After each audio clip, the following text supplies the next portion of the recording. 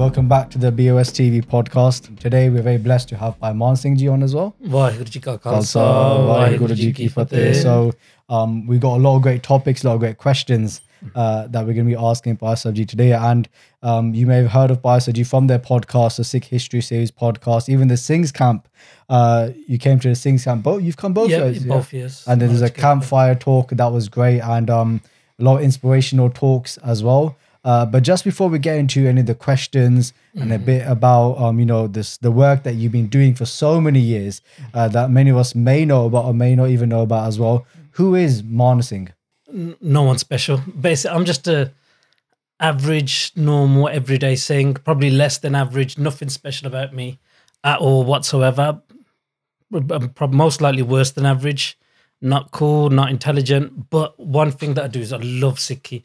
I love Sikhis very badly with all my heart. And I'm also very appreciative of where I've been, what I've been through, and who I've been in contact with. So I'm the youngest child of 4 and the son of immigrant parents, like many of our parents. And one thing that I wanted to do today is highlight the work of our parents and what our parents done, because sometimes I feel they get overshined by things that the youth are doing, but we really need to throw back and give praise to what our parents done. So my dad came out here at the age of 13 on a boat. So he came here at the age of 13 in the 60s. And at the age of 13, on his paperwork, he was 18. Then straight away, he started working in foundries, the hardest, toughest jobs on the hammer. And when I speak to him about it, he goes, when they arrived, they were living in a house with loads of other guys that had come from India, working and sleeping in shifts on the same mattresses, 7 days a week, 12-hour shifts in the foundries, doing the hardest, toughest jobs that the Gore or the people native to England didn't want to do. That's why they brought them over here. And when they came here, they struggled and they had families, and then they struggled to provide for these families. My mum was also a factory worker. She worked in a peanut factory for a number of years, and then a circumstance happened where there was a racist incident at the factory, and it ended up that she had to leave because of that racist incident. And what I wanted to highlight is that our parents came here, our grandparents came here. They left their motherland. They came here to work, to earn a living, to make a better life for themselves. And they struggled in this country, but they built and laid a foundation of Sikhi in this country as well. They kept the case. So when my dad came over, he was a Munna. He's not a practicing like Amritdhari Sikh or anything, but it was during those race riots and during the racism, during the difficulties in that period, that's when he chose to keep his case in the toughest period and raise children who had case as well. And it's those elders who built the Gurdwara, like your grandparents, they came here, they built businesses, and they laid a foundation for us. And one of the things we should try and do, imagine being totally different, coming to a new desh, a new foreign land, different skin color, wearing different clothes, wearing dastar, a beard, totally different to what the people have really experienced here, smelling different to the term that they'd call you a curry, because you look and you smell different, and then trying to keep your language, keep everything that you have from your parents, but then come into a new society. And that's what they did. They kept their language, and they were working in factories, speaking a different language to each other, and then explaining and telling people about their religion. For example, telling people it's our religion to keep long hair, to wear a blade or a knife and dagger, and we don't take these things off. Our grandparents came here and told and explained that to the people of this country. And sometimes I say, and I think about it, imagine someone doesn't know Sikh at all. Someone's never heard of the Sikh Dharam. Imagine explaining the Sikh Dharam to him. It's like the craziest movie plot ever. Like just think about it, yeah. Explaining to Sikh someone has no idea. And we've got the craziest characters that you can even imagine. I watch a lot of films. I mean, a lot of films. Like all of us, we grew up watching movies, watching sitcoms, everything. Well, sorry, what's your favorite film? Oh, there's a couple. There's one, Seven Samurai by Akira Kurosawa. Braveheart, all-time favorite. Obviously, most things love Braveheart. Last Samurai. There's a couple. There's a couple, but those are the ones that really stand out. And so our Dharam is greater than any of those movies. Imagine coming and explaining to someone a part of our religion. So we worship weapons. Imagine a plot of a movie. These are the characters, the tribe. They worship weapons. Every day they remember their martyrs 2 or 3 times a day, and they do a prayer where they say the names of their martyrs and remember how they were martyred. They put pictures of their warriors who came before them in each one of their houses. Go to anyone's house, any Sikh's house, yeah. Being if they're not practicing, they'll always have a picture of a shaheed somewhere in the house, Baba Deep Singh on a calendar or something. Every Sikh house has a picture of a martyr who came before them and died for our faith and way of life. We feed everyone. We have an institution, Langar, where we absolutely go out and feed anyone, no questions asked. Anyone comes to us hungry, we will feed them. That's part of this tribe, this warrior caste's dharam. Like, look at Bhai, in the middle of battle, one of our warriors, one of our Gursikhs would go out and feed the enemy and give the enemy water. We have our guru with us. So we explained to the people, we had 10 gurus in human form, then we had one guru in Shabad form, who we still communicate with and talk to every single day. We take advice from on the daily. When we need anything, when anything happens, when a child of ours is born, when one of us dies, when we have a prayer, when we have troubles, we go to our guru and we ask for guidance and we get a hukamnama. And sometimes you hear people explain hukamnama and they say it's a shabad at random. Like, we take a random shabad from Guru Granth Sahib and that's the hukamnama. Believe me, it's not random. That is Guruji telling us what we need to hear at that exact time. Sometimes we don't appreciate it or understand it, but our Guru is with us, Ang Sang, our Guru is living, and they tell us what we need to hear at that exact time we need to hear it. We don't understand sometimes at that time, and it's years later we reflect back in a tough situation where we took a hukamnama and we realize what Guruji was telling us. There's nothing random about hukamnama. Maharaj is the master of the sun, the moon, the stars, the planets, the universe.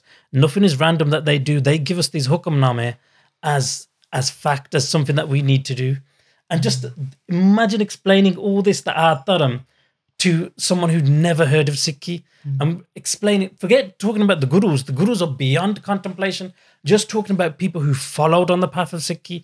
So we've got Baba Buddha Ji, foremost Sikh, known for their service and everything like that. We've got Baba Bidhi Chand, whose Janamdin is today as well, who's a master thief and gangster, and he gave up his life of being the best thief possible to become a warrior saint. And for the Guru, he went on missions and stole horses. And Bhai Maan, whose seva goes across this world into other worlds. We've got the Panj Pyare. To explain to someone who's never heard of Sikh, we have Panj Pyare who gave their heads for the Guru and they passed the test by sacrificing themselves. We've got Baba Deep Singh. Imagine telling someone about Baba Deep, who's never heard of Sikhi, and saying this is a warrior of ours who spent his whole life serving the Guru. Then one day in battle, he fought without his head, with his head on the palm of his hand. No one will believe these stories. No one will believe the stories of Sikhi if you tell them. And we do tell them. And sometimes ourselves, our children, find it difficult to believe. And other people, no way they're going to understand that there's a dharam on this earth like Sikhi. It doesn't compare to any other dharam, compared to any movie, any book, any script. Sikhi is on a whole different level. And then that's just a few of the warriors, not mentioning our mothers. Mata Gujri, who gave Shahidi in the Thanda Burj in Sarhand. She filled her grandchildren with strength to go forward. And in a kacheri, in a court where even the greatest kings will grovel on their knees and be intimidated, they walked into the middle of that court and Vaheguru Ji Ka Khalsa, Vaheguru Ji Ki Fateh, with nishchay, with absolute resolve, they said Fateh in that court. And the fighting, Bibya in Mir Manu's jails, like, I don't even need to, it's just crazy.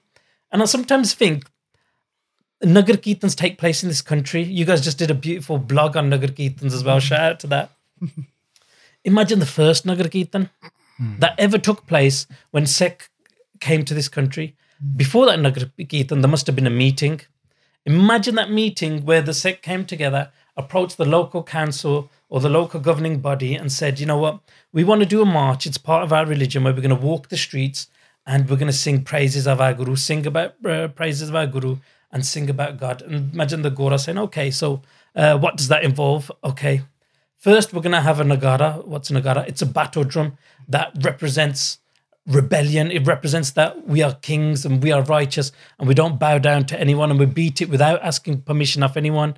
And then that leads the whole Nagar Kirtan. And then we have flag bearers, people who hold the Nishan Sahib. Nishan Sahib is our Sikh flag that's never flown at half-mast. At the top of it is a spear and then an emblem on the actual flag itself. And it's always held up straight. This is the battle standard of the Khalsa. So that comes, and after that we have Panch Pyare who represent the 5 beloved of old, and they will walk the streets also barefoot, come rain, sleet or snow, bearing naked swords on the street. And then after that, then we have our Guru. And then our Guru will be flanked by many beloved Sevadar, and they'll be waving a whisker Chor Sahib over his head. They'll all be singing Shabads, serving sweet prashad, serving a sweet blessing to everyone who comes. And behind that's a whole congregation of thousands of Sikhs that have come to the country, and they'll also be singing Shabads and stuff like that. Just imagine that meeting.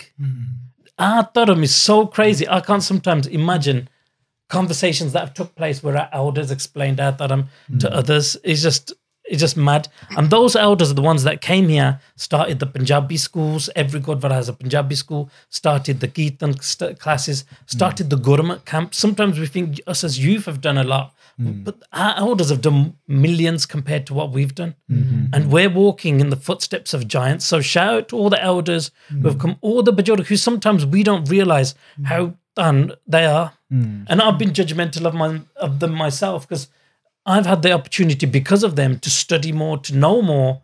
But Sikhi-wise, they are worlds beyond us, the worlds beyond me especially, in terms of their seva. Like you'll see at your local Gurdwara, a Bajorg sitting on Kra Prashad seva 8-9 hours straight. And they won't give that seva up. We sit for 2-3 hours. We'll do a seva when someone's watching, especially me. I'll do a seva when someone's watching. No one's watching. I'm like, yo, I'm sitting back, I'm chilling.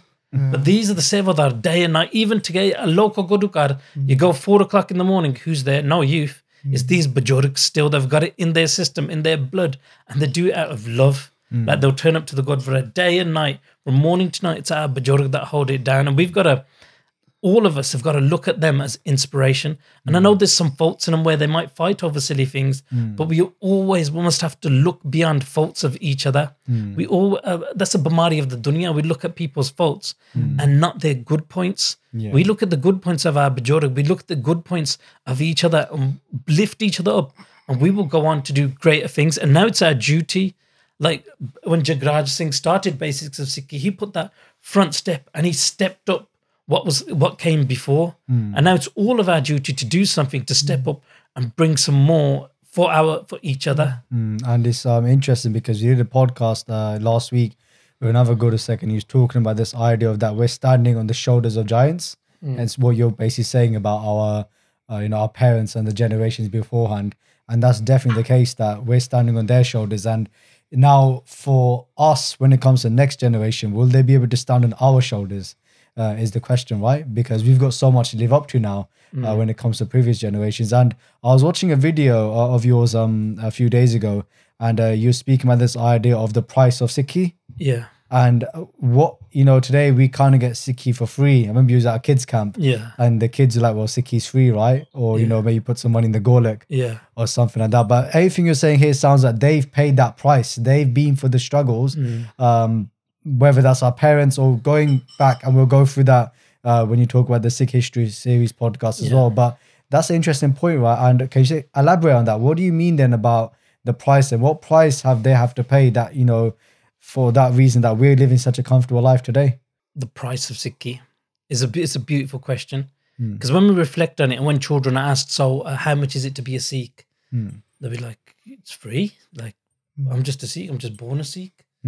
But there's a price that's been paid before that. Some kids will shout, oh, you put money in, they will go, look, that's how much it costs. Or you have to give 10%. No, you have to give everything. You have to give your head, you have to give your life, you have to give everything to walk on the path of Sikhi. And sometimes we need to reflect and appreciate the price that has been paid before us, the price that our elders and our grandparents and our ancestors have paid to walk and preserve this path of Sikhi. And we too will have a price to pay. And it's up to each of us to decide what it is we pay. And one other thing, Bhai Sahib, you were talking about how when our parents and grandparents generation came, now that we're on 2, 3, 4 generations on, a lot of the problem we have with youth is they've assimilated with Western culture, Western philosophy, right? And it seems like the way to bring them back is with everything you're talking about, educating them about the past, about our shaheeds, about all these people, right? So just a question to start off with then is, what is a Sikh historical figure that you would love to have a conversation with and meet? Oh man, that's a very, very interesting, tough question. There's a Sikh historical figure You know what it is? I could meet any of these historical figures and I know exactly what would happen. I've met great Sikh that are alive today. Like one day I got the opportunity to sit with the Jathedar Baba Kulwant Singh at Hajur Sahib. And he said to me, Puchla, Joey Puchna, ask whatever you want to ask. And my throat closed, my hands were sweaty. And I was just like, I was just cowering in front of such a great humble Sevadar. And I just adored my heart and just smiled and shook my head like, who am I to ask anything? Literally, who am I to ask anything of anyone? And I know if I ever stood before one of these Prat and Gursikhs, one of the Singhs or Singni, I would have nothing to say. I would just bow my head and kiss the floor that they walk, because I'd just be in awe of how they look, their presence, the vibe. You know, when you see some Gursikhs and you can feel a vibe off them, you can feel an energy. I would just bow down and just sit there in awe of that energy. I was not expecting the answer, but that is an amazing answer that you've given. And when we went to Hazur Sahib, so Babaji as well, same thing. You think beforehand, you're going to say this, you're going to say that. But when you're in front of them, literally nothing just comes out at that time. And that kind of brings us back to what you said at the start of the podcast, when you said that one thing that you do have is love for Sikhi. Yeah. And you touched upon it. So where did that love come from? Because you said you're from a family of 4 siblings. Yeah. So where did your love specifically come for Sikhi and bring you to where you are today? So I can pinpoint what I believe. Like obviously, whatever it is exists because Rabb Waheguru allows it to be and makes it. It's all their game. But one thing that really in my life affected me was Sakya. The Sakya of our Shaheed Singhs, the Sakya of our Bibiyan, of our mothers, our fathers, our gurus. Those Sakya, as a child, it's very hard unless you're very spiritual and special to connect to Gurbani or connect to Seva or anything like that. Like as a child, I can't remember doing any Seva. In fact, I don't think I've ever done any Seva in my life. I've done what looks like Seva, but true Seva, Nishkam Seva, from the heart, for the love of it, I don't think I've ever done that. I've done Seva where I thought it's that, then afterwards spoke about it to my friends and said, yeah, look what Seva I did. And then I've realized actually that's not Seva, because months or years later I've spoke about it out of ego, and that's taken it away. So pure Seva I don't believe I've ever done. But one thing that I've connected with is stories. Everybody loves a story. Yeah. Any type of story from anyone, school children, you tell them a story, they bam. My kids today, every night they're like, Dad, tell us a story every night without fail, like story. And then every time I finish it, they're like, more? And it was the same when I was a kid. When my mum would be putting us to bed, she'd tell us Sakya. As a child, I don't think I had a deep love for Sikhi as a little you. I just wanted to watch He-Man, Thundercats, all of that. But my mum would tell us Sakya, and those Sakya like got buried inside. And you know how Maharaj says, Babaniya kahaniya pot sapot karen. That was just in my head as well when you're saying that. It's like the tales of our ancestors transform children into good moral children. And that's how powerful Sakya. And when I heard these Sakya of the Shaheed Singhs and Singhniya, they awakened some power or something in me. And then when I'd see pictures in the langar halls, like, you know, in the Guru cars, the old langar halls, they'd always have Shaheed Singh, Singhni, and the pictures, the Guru's pictures. I would skip the Godvara inside bit, go and just look at the pictures. Even I just stare at them and think, yo, and I feel that connect, that pyar there, and the Sakya behind him. And then we were forced to go to camps and forced to go to Punjabi school as kids. And during that time, it was those Sakya that created a connection. And then I'd see how they were dressed, and I'd come home and try and tie the star and like that. And then my older brother and sister, they started to get into Sikhi, and they'd tell me Sakya, and that would just inspire me each and every day. And that's what, even till today, when people say, oh, you do katha, I like tell them, I don't do katha. A kathakar does katha, someone who's studied and has got knowledge does katha. I just tell Sakya. I'll go on stage and I'll just tell a Sakya. I don't know anything else. All I know is Sakya. And that is my, the source of my love. And Maharaj says as well, Sun Sakhi, Manaja Pyar. So Guru Arjan Dev Ji said, listen to the Sakya, and in your heart, in your mind, only love will spread and awaken. And do you know what? That was one of our questions actually about when raising kids, what's one of the most important things? And I think you've answered it, is sharing Sakya with them. And I remember even when I was young, that was a big thing. My parents used to read the Sikh bedtime stories. There's a picture books and stuff. So that's a big thing. But what is one lesson we could take from history? One key thing that we could just apply, like an actionable step for us and also for our younger generation, the kids that are being raised today. I'd say belief and pyar. Through all those sakya, every single sakya you hear there's that one string that goes from it, and it's belief and pyar. Belief in the Guru and love for the Guru, love for the Sangat. In every single Sakhi, you can't find a Sakhi where there's no pyar. Pyar is the key to everything. And in terms of a Sakhi then, do you have one that you'd like to, that sticks out in your head, that one story that's like, if someone asks you to tell a story, you think that's the one that I tell every single time? Is there any Sakhi that stand out to you? There's too many. I don't think there's... You say that and the floodgates open in my head, little head, and all these Sakhi come falling in. But I have one Sakhi that just hits me more than others, and it's the Shahidi of Bhai Mehtab Singh. So, and we'll come on to who Bhai Mehtab Singh was a bit later. But one thing we don't realize and one thing we don't know is how all the Shaheed Singhs of the 18th century kind of interrelate, and they all kind of their stories intermingle. And obviously, we've all heard the story of Bhai Taru Singh Ji, who was whose scalp was removed, and after 22 days they gave Shahidi. Before all of that happened, and the reason for that happening is because at that time Sikh were hunted down and murdered. They were shot on sight. Headhunters from around the globe came to Punjab and were called to Punjab to kill Sikhs, bring their scalps, bring their heads for a fee. And sorry, what was the reason behind that? Because Sikhs were a threat, right? Yeah, basically Sikh were a threat. The Mughals at the time saw Sikh as a threat and wanted to eliminate this Qawm who was a thorn in their side, and it was the only Qawm who would stand up to him and be defiant. And that's in our blood, to be defiant, to never bow down, to always represent and respect and save others as well. So at this time, Sikh were hunted down. So if you get the scalp of a Sikh, you were given a gumbal. To get the head of a Sikh, you were given a certain amount of rupees, to the extent where there were Mughals and Hindus who would decapitate their own daughters who had long hair, scrape their faces and heads, and then hand that in to get the fortune. People were that greedy. So if you think Sikh had a chance at this time, like no chance. Bhai Taru Singh was a Sikh at this time who there were obviously a group of guerrilla warfare Gursikh warriors who left Bends and started to live in the jungles and fight for the future of Sikhi and for Sikhi to survive. They were forced to this, and they were forced to guerrilla warfare. Bhai Taru Singh was a Sikh living in a Bend who supported these Sikh. As we all have in our heart, if there's a Sikh in trouble, we will all go and support. It's in our heart, it's in our taramin, it's in our blood. So Bhai Taru Singh would visit the jungles, and there he'd serve them prashade, serve them whatever bhajja was made, and give them everything he had. If he had any clothing, if he had any money, he would give it to the Sikh there. And there was a Misl Adal in the jungles who was led by Jathedar Mehtab Singh.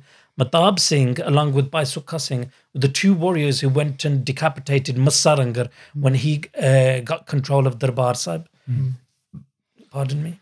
So after that, the Singhs went off and they were living in the jungles. When Mehtab Singh was living in the jungles and Bhai Taru Singh used to come, together they would serve all the Gursikh Jujaru Singhs that were living in the jungles.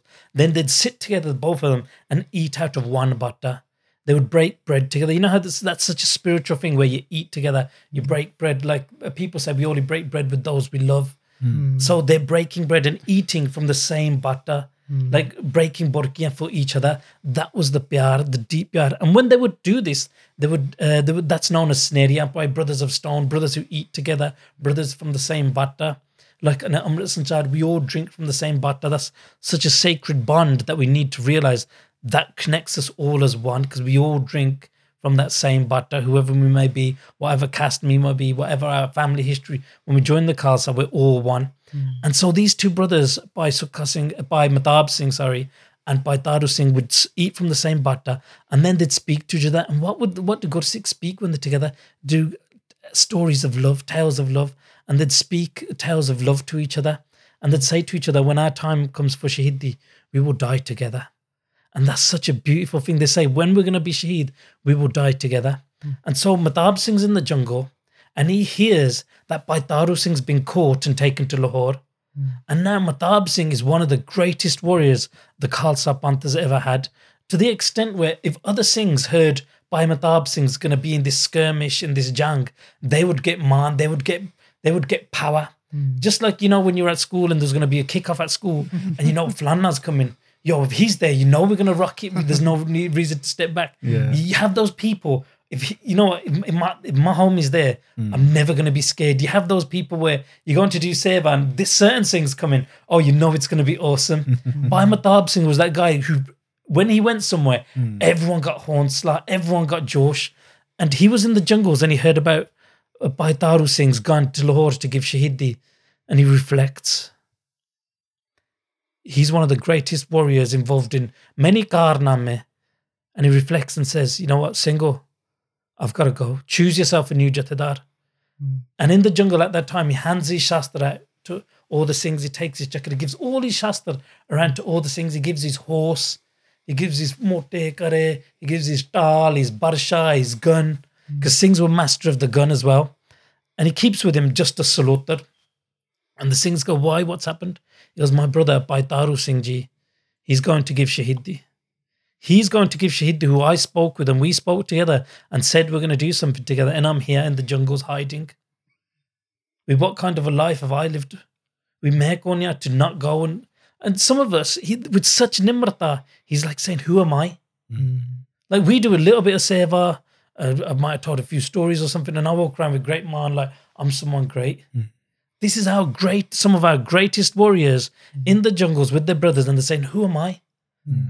That humility touched me, like ripped me, because I've got a huge ego. And when I heard about these great warriors being so humble, and that's true humility, sometimes we think humility is like, Hanji Paji, tusi aanke baitho ji, oh Vaheguru ji, oh you're so great, man, nothing. That's an act. I do that act. I know it's an act, but these are good Sikhs who really, truly humble. Like Singho hum ho jo tyar par tyar. Tusi jaake larna. You're going to be the warriors now of the future. Jathedar chon lo, main chalya. And then Bhai Matab Singh goes to give Shahidi, and he goes to hand himself into the Mughals.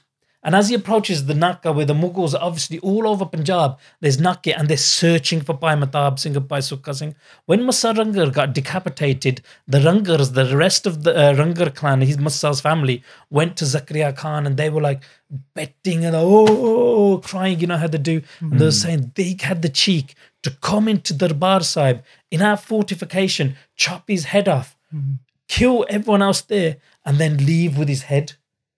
Like, we can't even bury our brother as one piece now because they took off with his head. It was such an insult to him. They wanted these two warriors more than anyone. They were the most wanted, money on their heads. And now Matab Singh is walking up to him and saying it's Matab Singh. And when they hear it, they're shaking. They get that adrenaline dump and they don't believe it. So when they approach him, Matab Singh, being a warrior, is like, you got to crack a few heads first. So with his dang, with his slaughter, he's knocking them out, breaking legs, cracking jaws.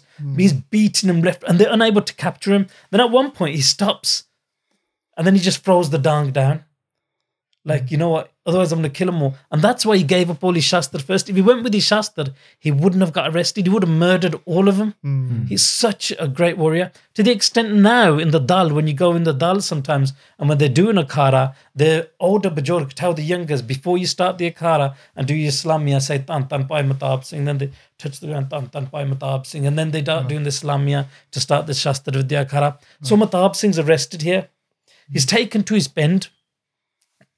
And in his bend, they asked to identify him because they're scared. If we take him to Zakaria and we say, yeah, we found him, and then everyone's like, yo, that's not him, then there's going to be an issue. So they take him to his bend to be identified, and everyone in his bend doesn't speak. And Bhai Matab Singh, as they've got him tied and they're taking him, he gives them an ishara, you know what, it's okay, speak, tell him.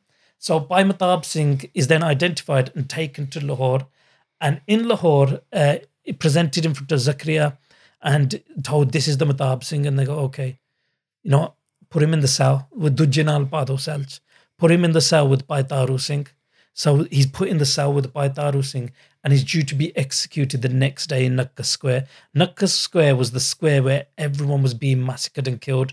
And there they had hundreds of charkriyan. You know, we hear Bhai Subeg Singh, Bhai Sabaz Singh were put on the charkriyan and killed. It wasn't just them. There were hundreds, anek other Sikh that were also killed in the same way. And Bhai Matab Singh was due to be put on that the same way. And when he entered the cell and he speaks to Bhai Taru Singh, they hug and embrace. They do namaskar to each other. And that moment of love when they say, "Cha aa gaya," so you're here. And those spoke, their words that they spoke, they lived up to and lived by those words. And every time I hear this, that love, bro, oh my God, it's crazy. Like when I first heard this, I couldn't sleep at night. I was like, whoa. I've never seen a film as good as this. I've never heard a story or anything as amazing. And then the next day, before Bhai Taru Singh Shaheed, Bhai Matab Singh's put on the charkriya and he gives his Shaheedi. He voluntarily said, you know what, I gotta go. And he gave himself. Such a great warrior of great standard, showed that much nimrata and that much love. Every time I hear this, oh, whoa. Like even when I tell it, my fingers start standing like, man, can anything compare to the love of these Gursikhs? The humility is just crazy. That one Saki, when I hear it, when I tell it, when I share it, it's just, oh man, it's awesome. And there's so many more like that, similar to that, that just, you know what, inspire you. Yeah, you can really tell as well the passion and the way you tell it as well. So it's amazing. Like as a storyteller, that's what the importance is, I guess, in telling it in these ways, in this manner, right? When you can really connect to people and they feel like, in my head, I was imagining every scene. That's how well it was told. So, and you know what? I'm no one. I'm nothing. I just got the gift of the gab. But you know when you talk to children, like when we go to kids, and you see their eyes. And you see them be inspired, and that inspires you back. And then you know what happens when you heard a Saki, when you're going through a tough time, when anything happens in your life, you just, you know what, reflect on a Saki, reflect what our mothers, our bibiyan, our brothers went through. Then you know what, everything else is shun. How am I going to get depressed when my warriors walk like this? How am I going to feel down about working 12-hour shifts? How am I going to feel down about not having the latest car or anything like that? Or it's a bit cold outside or anything like that? It's nothing. And the place where I've heard these Sakyan told the most is in India, in the Dal, in Buddha Dal or in Tarna Dal. And you can see in the children there how they're Chardikala, the very definition of Chardikala. Like you said, Babio, like everyone refers to each other as Baba in the Dal. And you say to the little kid, Babio, kalno ki karna? Oh, Maharaj nu benti kar lunge, jo karna wo kara doge. Like, kam karan wala ya Maharaj kar doge. Or if they're bamar in it, koi gal nahi, Maharaj nu ardas benta kar lo, sara kuch kar doge. And the way they talk, the bravado they have, like the language that they speak as well. For one, they say savalak. For a cup, they say be pratita, like we've got no vishwash in it because it can spill at any time. You know, for prashade, they have, for gande, they say rupa. For they got so for even like the John Pai. Yeah, the horse they call life, brother. And their mentality is crazy. There were two Singhs in the middle of the summer. Two Singhs, young Singhs, Pachangis in the middle of the summer. One's a Pachangi, about 6, 7, 8 years old. It's hard to tell sometimes because they're so tej. Like our kids, like in the West, like 6, 7 years old, a bit diddly. They can't do nothing. These 7, 8 year olds will put a katti on their horse, make ra prashad, take part in, do so much because their life is different, but their spirit is the greatest. I remember there's a situation where an elder Singh says to a younger, "Tenu top pendiya, tenu top lagdi." Like, is the sun affecting? He goes, "Nah, me top no lagda." Is the heat affecting you? No, I'm affecting the heat. Wow. They got a never say die attitude. Wow.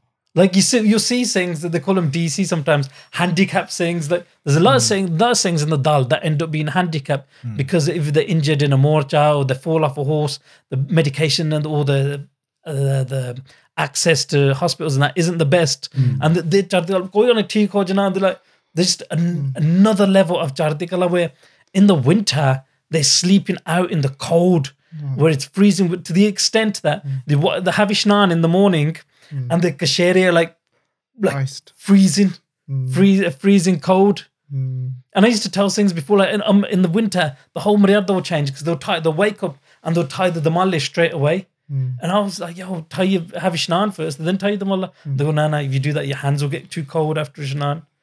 And then after Ishnan, they're all sitting around the fire doing the nitnem, and the thond comes. So in the dal, you can't see anything.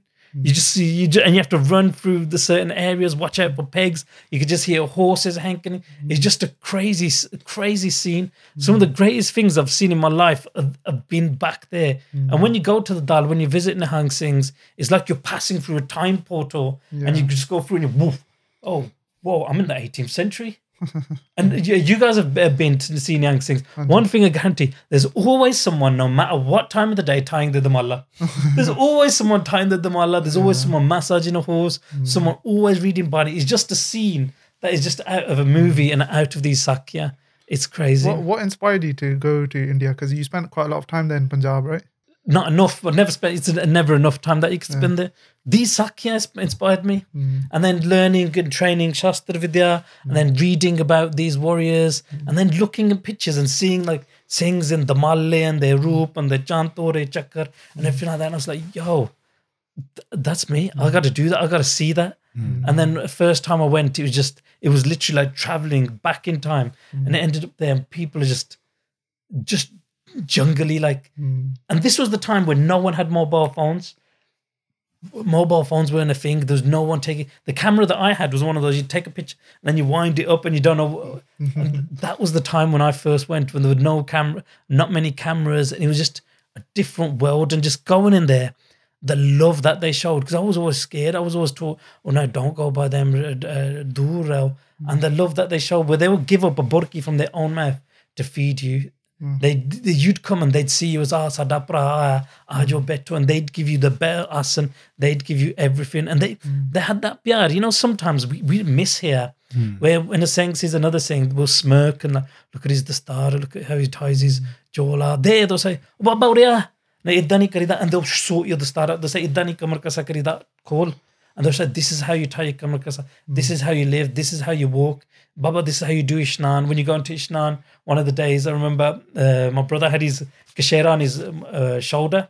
And they go, no, Baba. And they said, no, you don't put your kashera on your shoulder because then it touches against your dara and your case. And with such love, they explain the whole maryada of living to you. So you learn how to live to the extent that everything they do is connected to Sikhi, connected to the Guru, connected to the Sheeds. When they're opening the Malli and doing their case, Tan Tan Bhai Taru Singh Ji, Tan Tan Bhai Taru Singh Ji, with every comb of the Kanga. And when they tie to the star, they read like the Malida Slok. And when they're reading that, the Malida Slok, they say like, Ham Akali Sab ke Wali Hamra Panth Nyara hai. Deen Mujib ka Jud Jo Kinna Khanda Faryad Utara hai. And they're reading all these shabads saying, Nanak Guru Gobind Singh Ji Tod Agge Sees Hamara hai. And they're singing it with such love. And when they sing this Shabad and they tie the Damalle, sometimes we'll tie it in front of a mirror and they call a mirror a Jugal. Jugal means to gossip. And they say, because the mirror, it's always gossiping.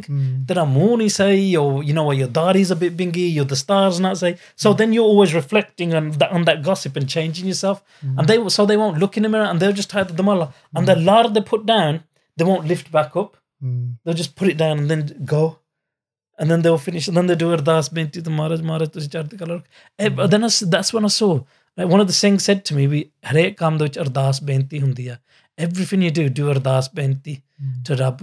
As soon as you wake up in the morning, they do Jakare, face the pillow of the asan, do Jakara, and they're like, Maharaj, Shiddo Singho Kirpa Rakho for the day ahead.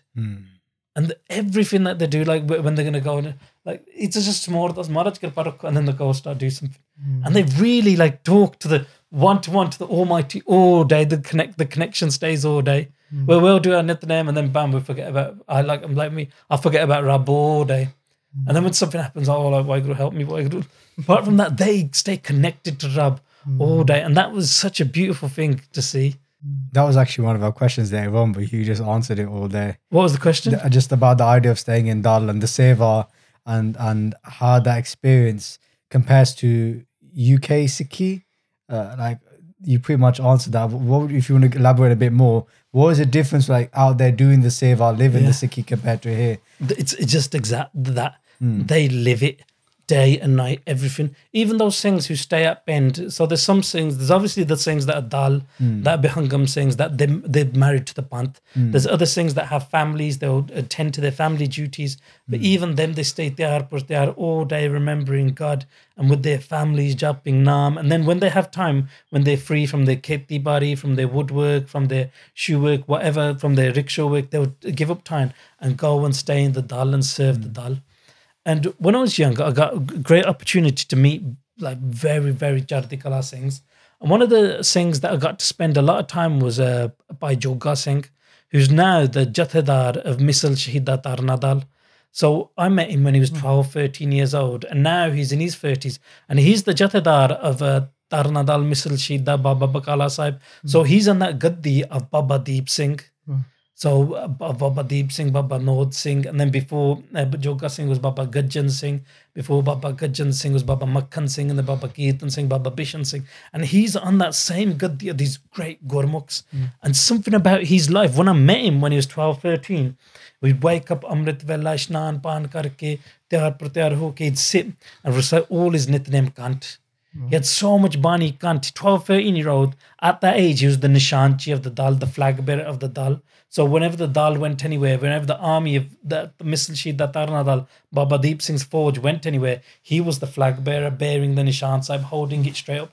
And the thing about the Dal is you can't hold a Nishan Sahib unless you're Bibeki. So if you eat anything from outside, you can't be a Nishanchi in the Dal. If you take outside medicine, if you drink a drop of Coke or anything like that from outside, even water from somewhere else that isn't sanctified, can't even have a burki from anywhere else, even from your own house. Everything you got to eat has got to become from the Bibeki Singhs, the Langri Singhs in the Dal, because it's a martial academy. And one way to get to an army is, say, you poison the food. So you have very trusted Singhs that are the Langris. And so he served in the Langar. He would make the Shidi Dega, Amrit Vela in the morning. And when you touch his hands were rough. Like his sareer is rough. Like you pinch him and they don't feel it. The skin is like chamara. Because day and night they stay outside. They become very strong, very tough. They're like jungly. And at that time, he was the Nishanti of the Dal. And also at Amrit Vela, who did Asadivarda Kirtan as well. And he's, as a child, 12, 13-year-old, he was like one of the wisest people I've ever met. And one of the most, with the biggest heart. So one of the days when I went for a short period for the Diwali Jor Mela, when I was going to come back, we were at Baba Bakala Sahib, and it was me and him with the Darji. And I got 2 free chola made, and he got 1 chola made. And we were there at the Darji's. When the Darji gave my chola, I thought, Chardi Kala, put him in a khajana, put him in a bag. Khajana, everyone hears the word khajana means treasure chest as well. That's one of their things. Like, what do they have in there? They have a chola, they have a gutka sahib or something like that, but they call it a treasure chest because that's their treasure. And so the Singh gave him 1 chola. When he got the chola, he opened his kamar kasa, put his talwar to the side, and put the new chola on, redid his kamar kasa and everything, and then we left. And I didn't think nothing of it. Then we were walking, we saw a Greeb Singh at the side, and Greeb Nyang Singh Forge, and his old chola, he passed to that Singh. And I go, Baba, he's like, for Twadda? And he goes, Koi gal nahi, apna ek koi sar juga. I'll be fine with just 1 chola. He goes, don't worry about tomorrow, kal nu ho raha juga. Either Maharaj ta dekhta ya. He said to me with a bit of like sternness, with Maharaj dekhta ya. Don't think our Guru takes care of us, takes care of everything. Don't worry. And that evening, or 1 or 2 evenings later, at certain times in the year, the Dal are all given provisions. Everyone in the Dal, they're looked after. They're given the Kshere, they're given Parne, the Malle, they're given Shastra, Barshe if they don't have any. And Baba Gajjan Singh, the Meet Jathedar at that time, this was the time of Baba Makhan Singh, was given a lohiya to the whole Dal. And I was there, and he gave me one. And I was like, yo, I got one. Like, I'm one of them. Like, obviously, I'm nowhere near them. Like, they're on a whole different level. And I'm just like an imposter person there living amongst warriors. And I was so happy I got this lohi. And we were walking, and there's a house, like a mud hut house, where there's a Greeb Parvar. And as we were walking past there, they called out Baba Ji to Baba Joga Singh. And they go, oh, bahut char ho gaya, darshan ho, aajo, aajo. And then Baba Joga Singh goes, chalo, let's go. So we went into the house. When we went into the house, there was a Greeb Parvar, just a Mata and 1 put in Baba Bakala Sahib. And they lived there for many years. And they sat, and the maid garam dod. And obviously, because Joga Singh's Babeki, he never had it. So I had it, and I drank the garam dud that this house that the mata prepared with, and they never had meant much money. For them to prepare this dud, it must have been something. And so, like, I really appreciated that.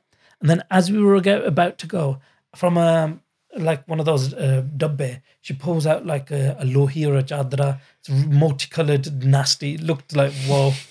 And then she came and she gave me that. And when she gave me that, I was like, whoa, like this family hasn't got much. And they gave me this lohi.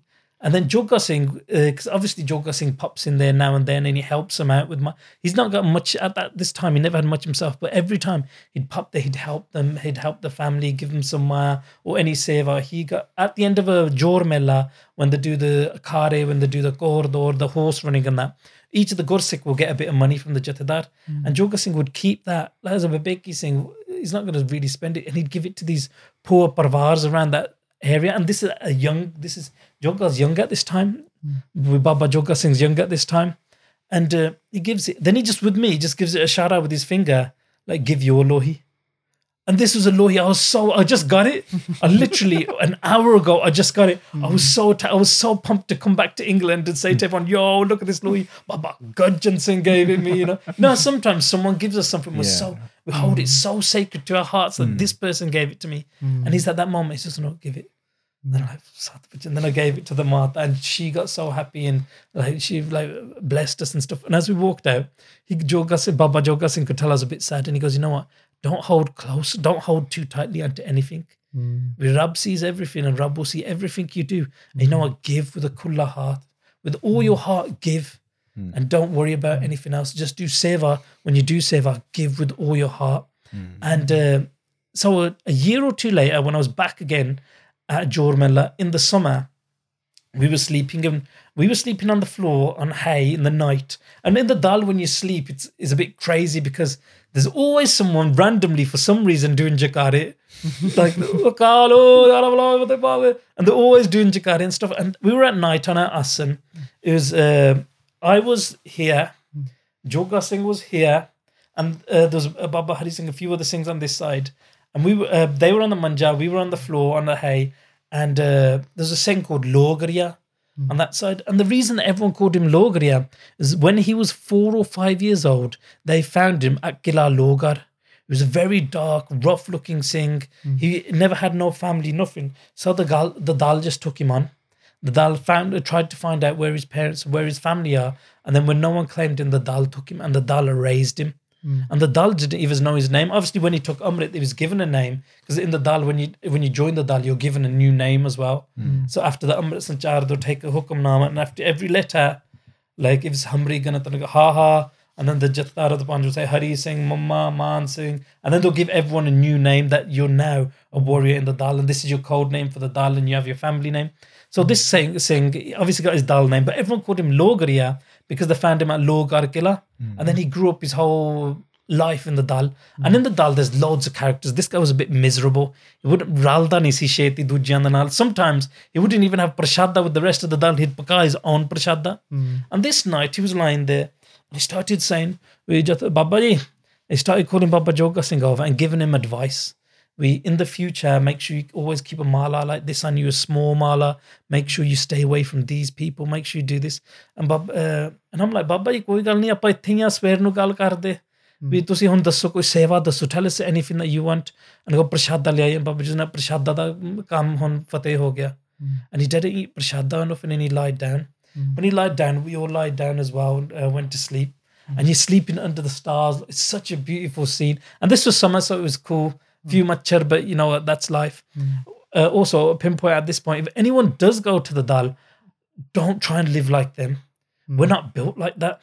I had a friend from here who went to the Dal and he's like, yeah, I'm going to live like them. I'm going to tough it out and stuff. And first night in the Dal, he gets machar bitten and his legs are lumped up nasty. And then he has to leave and come back to England within like a week because he was so tough and he got ill because of the machar. That's what I say. Anyone who goes, look after yourself first. We're not built like that. They're a different level to us. They're a different breed. They're like the thoroughbred soldiers of God, innit? Where like, I'm talking about myself. I'm like an imposter. So always, look after yourself first. When you go to India, don't try and rough it out like that. Make sure you take your medicine. Make sure you look after yourself. Make sure you have your water and stuff. And don't try and live like them because we're not them. There's a world apart. To the extent where they're master swimmers. For a flowing river, they'll just and just jump in the mala, everything all, and they're swimming rapid against the stream, their head above water, and they're going at it. And I remember I jumped off a bridge once into the river, the mala came off, everything. And Maharaj ne bachata because Singhs end up drowning and stuff in those deep rivers like Byas at some point and stuff. But Maharaj ne bachata. So back to this situation, it was me, Joga Singh, and Logria. And in the middle of the night, we hear, not in the middle of the night, say 11:40, 11:50, just before 12 o'clock, we hear his kora hankening, like, how horses are like, I can't do the scene. Can you do it? No. Right. So his horse starts hankening. His horse starts making loads of noise.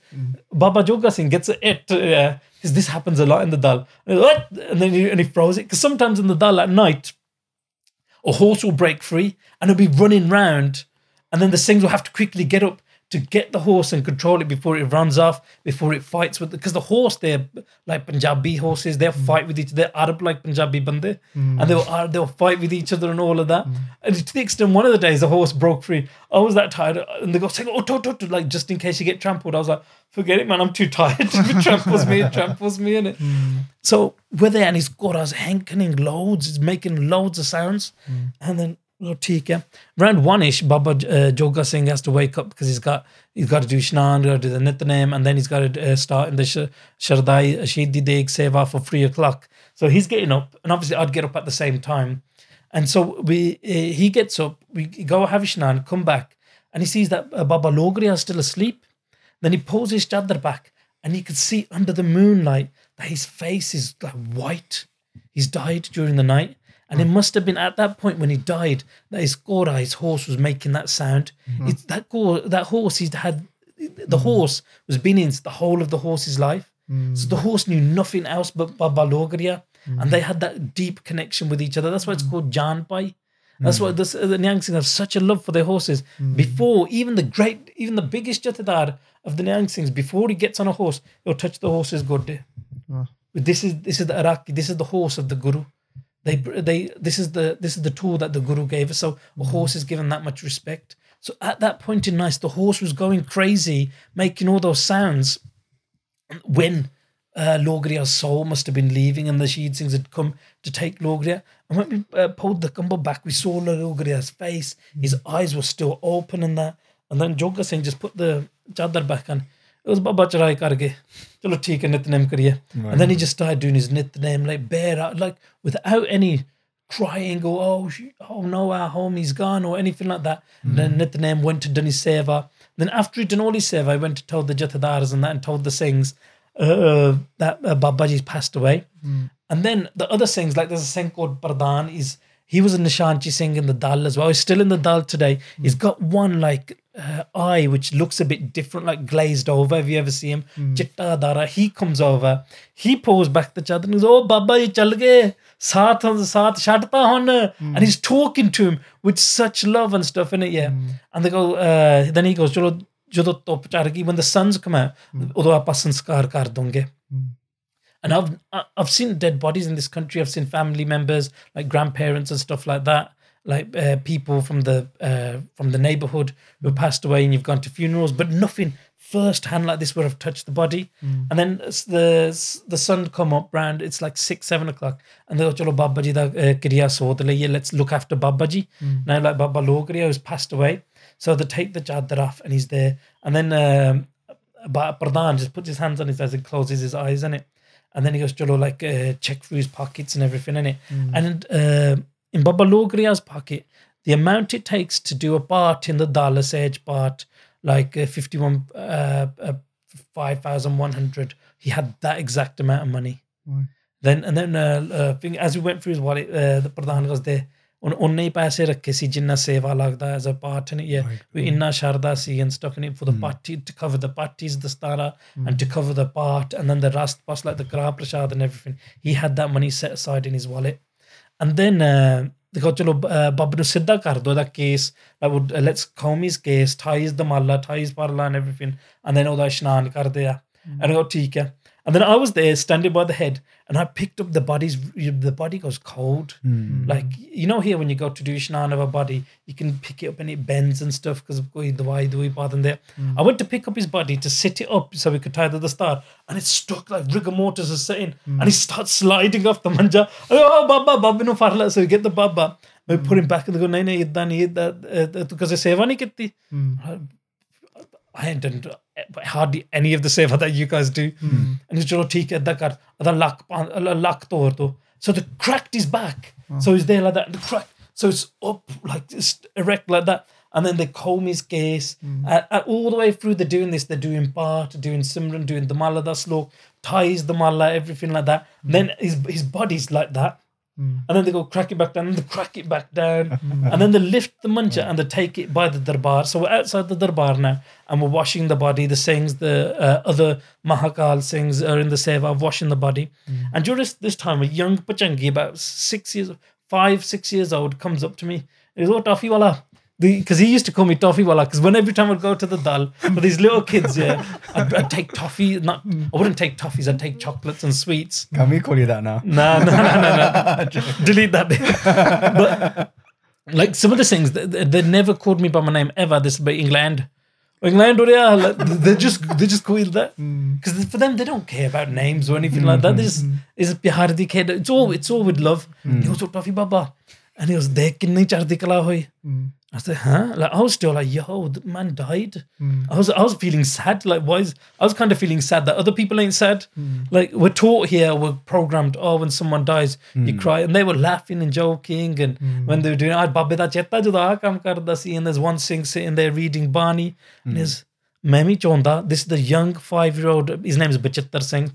The story about him when he was younger, when he was 5, 6 years old, when I was there, one of the times he ran away from the dal as well because he didn't like it. He goes, oh, khaiya jada, na minu kuch milta, minu me thali jande swear no and stuff. And he found it very difficult at a young age in the dal. And Baba Jogga Singh would always find him and bring him back and say, tu lagga rahe, stay committed, and tenu sara kuch mil juga. You will get everything in the world. Don't worry, just stay committed. And he would sometimes go and hide behind the baggiya and stuff at Amrit Villa so he could sleep. Or he'd hide with a palki sahib beneath behind the tire so he can get a few extra hours because they'd go and wake everyone up to do hajri in Asadivar. And sometimes in the winter when we're there and having ishnan, and then if Bachittar Singh's there, the youngest Singh at Amritullah, it said to me, oh, Baba kashera to de, oh, thand lag diya. Because obviously there's no hot water there, it's cold water. If it's sarovar pani, it's even colder. When it's water coming from the nalka, it's a bit warmer. So I'd wash his kashera. And one of the Singhs shouted at me, goes, idda na kar. Don't wash the kashere, don't help them or don't wash the chole too much. Make them do it. Yes, they're young, but this will give them the teaching that they need for later on in life. This will give them the discipline. So at this point, Bachittar Singh's there and he turns to me, he's talking, and he goes, Memi chonda, mer naal bhi idda hi hoye. He's 5 years old and he goes, mer naal bhi idda hoye. And I go, kidda? And he goes, dekh. He goes, baki sansar rondi ferdi hai. Singh किन्नी चढ़दी कला च गया सेवा करदा गया तो ਜਦੋਂ ਉਹਦਾ ਅੰਤ ਸਮਾਂ ਆ ਗਿਆ ਵਾਹਿਗੁਰੂ ਨਾਮ ਜਪਦਾ ਲੰਮਾ ਪਿਆ ਗਿਆ and now they're doing his kirya, no one's crying, everyone's happy, ਦੇਖ ਬਾਣੀ ਪੜਦੇ ਆ ਸਾਰੇ ਗੁਰੂ ਮਰਿਆਦਾ ਅਨਸਾਰ ਆ and ਦੇਖ ਵਧੀਆ ਹੋ ਰਿਹਾ. And I was like, whoa, kid, you're 5, 6 and I'm like, respect to you. And then they did his whole, they got the lakkar and they did his whole sanskar and everything, and it was just a beautiful thing as they sat there and the sanskar is happening. Baba Makkan Singh come out and all the dals coming out and they're sitting there and they're just watching the body burn. Like they how they do the funerals outside on the same day, and it's such a surreal, humbling but real experience of this is life. It was just amazing, and that's one of the experiences that happened in the dal that just made me feel wow. It just I think about it sometimes. Wow, that's how people go. We're just a shell, and the love that they showed and the mriada that they showed at that time was just awesome. It's just amazing. Thank you for sharing that story. You were jumping? Oh, I was just going to ask, because I love these kind of stories. Like, what about, do you have any more stories with your time with Baba Makkan Singh Ji or Baba Gajjan Singh Ji? So I got a few stories with different Jathedars. Baba Makkan Singh Ji was very much a sadh. They just sit on the manja and just japping naam all day. And one day I was sitting there watching them. And Baba Gajan Singh said, "You think they're just sitting there looking around?" Andar bani chalda, because they'd sit there on the manja like that. And they go, "You think they're just sitting there? Which naam chalda hai?" And Baba Gajan Singh, the Baba ji just passed away earlier this year, he was a sevadar who served Baba Bishan Singh, Baba Keetan Singh from a young age, and he'd stand by their sarana all day. And stand by the sarana at night as well. All night he'd stand by the sarana and do their seva. And they'd tell tales of Baba Keetan Singh. When Baba Keetan Singh, before they were Jathadar, when they were Jathadar of Misl Shida, they're doing Prashadyan di seva at Shahidi Bagh. And then, in the dal, they have huge tave, like massive tave and the hot fire underneath a babeki. He was doing Hola Malla, doing seva day and night, and they were getting tired and they were falling like that. And one of the Singhs said to him, "Baba ji, tusi Ram kar lo, main karta seva." And Baba Keetan Singh turned and goes, "Amor ke sama hoga."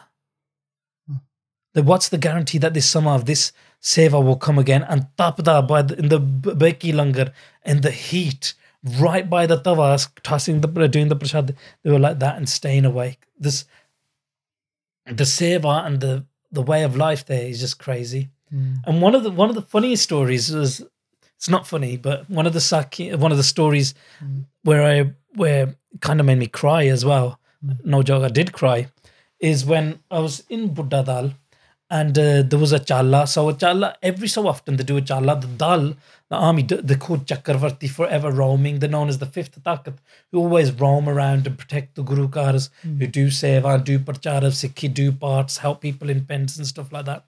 So they're always roaming. And in Buddha Dal, in all the dals, there's a hierarchy where there's a Jathadar, and each Singh will know his role and know his seva. As a tourist, because the reason I say tourist, I was there for how long? A couple of months, a year. I'm not there for life. All those things, they are lifers. Then they know we're not going to leave anywhere else. I knew end of the month, end of 2 months, I'm gone. I'm back in the UK chilling. End of the year, I'm gone. And they were getting ready for a challa one of the days. And Baba Surjit Singh was the Korean, the Jathadar at that time. And as the challa was about an hour before the challa, I was sitting by Baba Ji and he was talking to someone. And then I go, "Baba Ji, challa kiddar no hai?" He just looked at me and ignored me. And then I goes, "Fir Baba Ji, kal da challa, us to baad kera praate appa jana hai?" Then he looked at me again, like with a bit like, "Who are you?" And then he had to go at me. He had to go and he shouted at me like, "Da puchidani, you don't ask. Jat." Like go, don't ask questions, go. And then I was like, yo, I'm kind of upset. Like this is someone who I idolize and love, and this is like a Mahapurush. And he had to go at me, man. And being Naram people, we're quite Naram, we have that self-esteem. Or someone said something to us, "Oh, I'm sad." You could say something to a Dal Singh, shout at him, like, "Chardikala, Waheguru," and then they go up. Nothing affects them. Death, birth, nothing affects them. You can shout them. They know how to take a shouting at. And that's why you see any Mahapurush, the Sanghi of the Mahapurush, they've learnt to take a jerking, they've learnt to take a shouting at, they've learnt that humility. I still don't know that humility, even though that's happened. And so Babari shouted, and then I go, "Theek hai." The challa happened, we arrived at the next pra and stuff.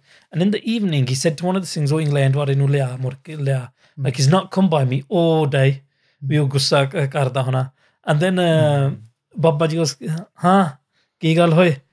And then I didn't speak, and he goes, "Gussa," and I go, "Nahi, Baba." And then he just put his hand on my shoulder and he goes, "Listen, here there exists a hierarchy. Here you know your role, and here there's a maryada where the Jathadar will say the challa, the pra, just before we're going to go. Obviously, a lot of Singhs who stayed in the Dal 10, 20 years know roughly, all right, we're on the way to Anand Prasad, and next is here, next pra is there, and then we're going to go to this killa or there, and then we're going to end up." So they roughly know. But at any moment, the Korean, the Jathadar in charge of the actual challa can change it. And he was explaining, you know what, we keep this maryada alive, and we keep that rank system alive. Don't be upset, but you'd learn that you don't ask questions, certain questions.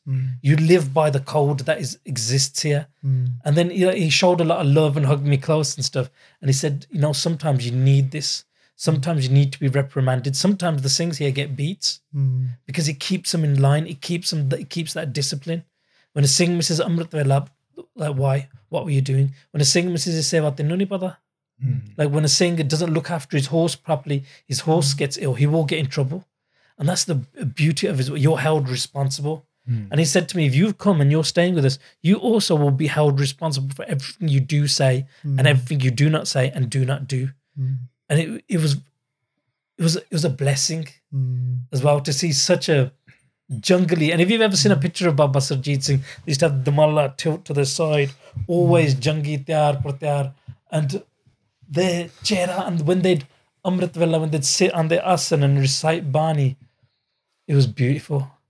And one of the things, when I was at that same trip, when I was in India, in Punjab, I was in the bunga of one of the Nishanchi Singhs of Buddha Dal. And in the same bunga, there was Baba Bahadur Singh, who after Baba Sarjeet Singh became the Korean, the Jathedar. And at this time, he was like Chardi Kala. He was serving under Baba Jaginder Singh. So in this tent, the bunga of the Nishanchi Singh was him. There was another Singh that was a Kathavajak. There was the Nishanchi Singh, Inderjeet Singh. There was Singh Changyara Singh, who's in jail now for Panthik Seva. And there was us. And the Nishanchi Singh at random reaches up and he grabs a poti. He opens the poti and he just starts reading the chants. And the poti that he read out from was Pant Prakash, written by Ratan Singh Pangu. And the Sakhi that he told at that time was how Nawab Kapoor Singh got his Nawabi. And that whole scene, when you read that scene in Pant Prakash of how Nawab Kapoor Singh got his Nawabi by Subeg Singh Jambar, who was Shaheed on the Charkriyan, is the one who comes with the Nawab, the star of Nawabi and the money and everything like that to give that Nawabi. As he comes, Bhai Ratan Singh writes exactly how the dal was. He goes, some Singhs are having ishnan, some Singhs are standing and tying the nali of the kashere, and the Singhs have huge kashere, like the type that during the Jali Mukte time when they put the kashere out in the bushes to make them look like tents. Some Singhs are tying the malle, some Singhs are cleaning shastar, some Singhs are doing shastar with the abhyas, some Singhs are uchi sort which bani pardeya, like they do reading different bani, kalastat chandi divar. Some Singhs are massaging other Singhs, because that's a big seva in the dal that the younger Singhs will do. They'll massage the older Singhs. Some Singhs are massaging the horses, and one Singh's doing a fan on. There's a darbar going on where kirtan's going on, and one Singh's doing a fan, and that Singh doing the fan is Nawab Kapoor Singh at that time. He's doing a fan over all the other Singhs, and then they bring the Nawabi. And literally, as Baba Inderjeet Singh was doing this katha, I was looking out and I could see all that scene playing out. I could see someone tying at the mal. I could see someone who had a garva and was pouring water on an old Baba and washing the Baba's case and then doing mutti chapi. You could see someone combing, doing karkra on the horse. And some Singhs are looking at Talwara, comparing Talwara. You could some Singh doing Shastra. They're all right in front of me. I'm like, whoa. He's talking about something in the 18th century that's happening right now in front of my eyes. That moment changed my life. It was crazy, and it was so wicked. You know, sometimes you just gotta reflect. Yo, that was mad. I don't know why Allah Papi like me, Maharaj put me in that situation, but it's so beautiful to see. And then as he just did that prasang, the Singhs are there sitting and they're going ha ha, they're laughing and they enjoy. This is their entertainment. There's no gossip. All the time I've been in that, I never heard any gossip. I've never heard anyone talking about everyone, talking about anything like that. Everything they talk about is Singh Pratan samach idda seva karde si, ya Maharaj di bani idda kendi ya, this has happened today, babyan di idda chalda. And then he talks about how the Nawabi wasn't Nawab Kapoor Singh never accepted the Nawabi at first. He goes, get the Panj Singh and wipe the dastar, grease get on their feet, and only then I would tie it on my head. And when I tie it on my head, I will still not give up my save of fanning the Singhs, of picking up the Koryandi lead. And you know when we hear Singhs picking up the Koryandi lead, picking up the horse manure, and we think, yeah, they do it with their hands. One of the Singhs go, the lid of the horse, that pure, they push it and they with their hands and stuff as well. And before, one of the Singhs says, now, jadon bhi main seva karna, Nawab Kapoor Singh da naam lena hai. Before I start this seva, looking after the horses, I always say Nawab Kapoor Singh's name. Before I get on my horse, I say Tan Guru Har Gobind Singh, Tan Baba Bidhi Chand. And the way they're connected to Sakya to everything is just another level. It was amazing because the whole time you're speaking, I was thinking about what you're saying about how dal is like going back in time, Yeah. like going past, and you just said it yourself basically that when you were listening to that Saki that at the house, it was as if everything was happening in front of you anyway. So thank you so much for sharing that, and then bringing that towards the Sikh History series podcast. How did that start then? How did you start this seva of the Sikh History series podcast? So always had pyar, always loved Sakya. And during lockdown, everything closed, everything shut down. And I've always, before lockdown, I've always gone to camps at night with the kids, telling Sakya, and not just with the kids, with each other, with our friendship group, the things that we roll with, always telling Sakya. We're sitting in a code. We're sitting in a car, Baba, tell us a Saki. And one single rip Saki, and the other one will go, yo, I'll tell you, this Saki reminds me of this when this happened. All the time, we're always telling each other Sakya. All the time, these things that I've known from like 25 years plus, I don't remember us not talking about Sikhi whenever we're together. We've been on plane rides together, been 5-6 hour car journeys together, always talking about Sakya, always what's your favorite Saki, or what's your favorite Bani, which Bani makes you feel like happy, which Saki. We're always talking about Sakya. And during lockdown, everyone was hiding off in their houses, scared of a Bamaria, while the Gore were fighting over toilet paper. And we were like, yo, shutti hogi kam to. We were meeting each other, and we'd meet each other. There was a building seva going on at the Gurdwara. So we'd go help with the seva, do a bit of digging, stop, and then we'd just start telling Sakya. And sometimes we wouldn't do no digging at all for 3-4 hours. And we'd just be telling Sakya. We hear the sevadar come in, thak ge away. And they would sit there. Like you said, no seva, just Sakya. Right? Yeah, literally, I'm not even joking. And I used to go, not even for the seva, it was for the sangat of the Singhs. And so we could just talk about Sikhi, talk about Sakya. And then it ended up being that one or two of the Singhs said to me, yo, Sakhi Snadefir. And then we'd all stop and we'd tell us Sakya. And then one of the Singhs one day goes, yo, you know that Sakya from yesterday, record it on your phone, send it me. I want to send it to this guy. And then I go, all right, safe. And then we had another program where it was, at this time, no one was going Godvara, Guru Cars were locked, not allowing programs. We started doing programs at each other's houses. You know, you can have one person at your house. We had 30 turn up and stuff. every week, literally, we had a program at each other's houses where we'd do Kirtan, do Rera Sahib, do Sukhmanisa Arti Arta, everything. And then we'd go Sakya. And then one of the things just goes, you know what, you should just start recording them one time. And then I heard there's other Sikhs out there doing podcasts and stuff. And I thought, you know what, let's do it. So I got my phone, put it on record.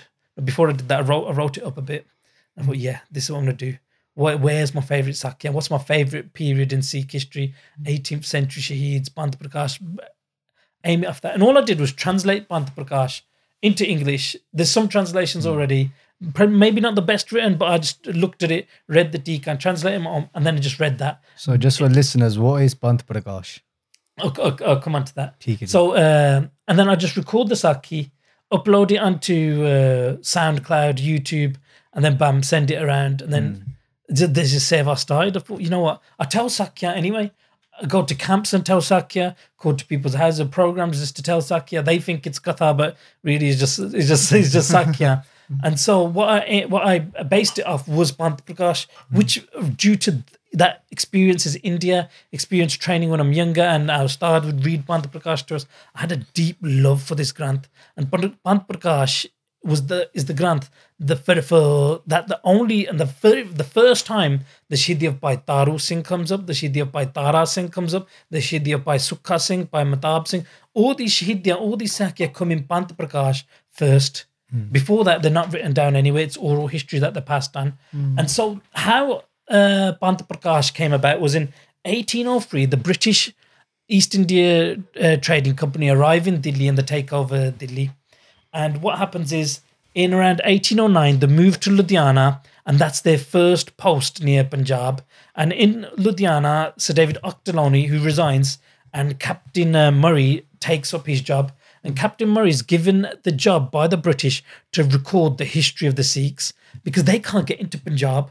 Because there's a race of warriors that live on horseback, fight and die on horseback, that don't know how to step back, taking this guerrilla warfare to us, not letting us enter, that we can't come anywhere near Punjab. And they want to find out and do CID of who these people are.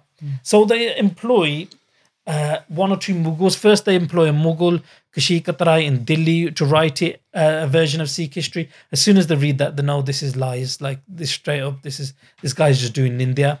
So then they ask Gaur Ali Badshah, a Mughal leader at the time. He also writes lies. And then they come to Bhutte Shah Maulvi in Batala in Punjab, and he writes a history of the Sikhs called Tariq-e-Sikh in Farsi. And in this, he's done Nindya of the Gurus, saying that, you know what, this Qawm, they're thieves and bandits. They have no right of sovereignty and Raj. And Bhai Ratan Singh Pangu, who's in Ludhiana at the time, comes across Captain Murray, comes across this fake written Granth of Nindya. And then he says, you know what, I will write the true history. I will write the history of the Panth. And Bhai Ratan Singh Ji Pangu is the son of Rai Singh. Rai Singh is the son of Matab Singh. Matab Singh, the one who's Shahidi Saki we heard earlier, the one who chopped off Masarangar's head.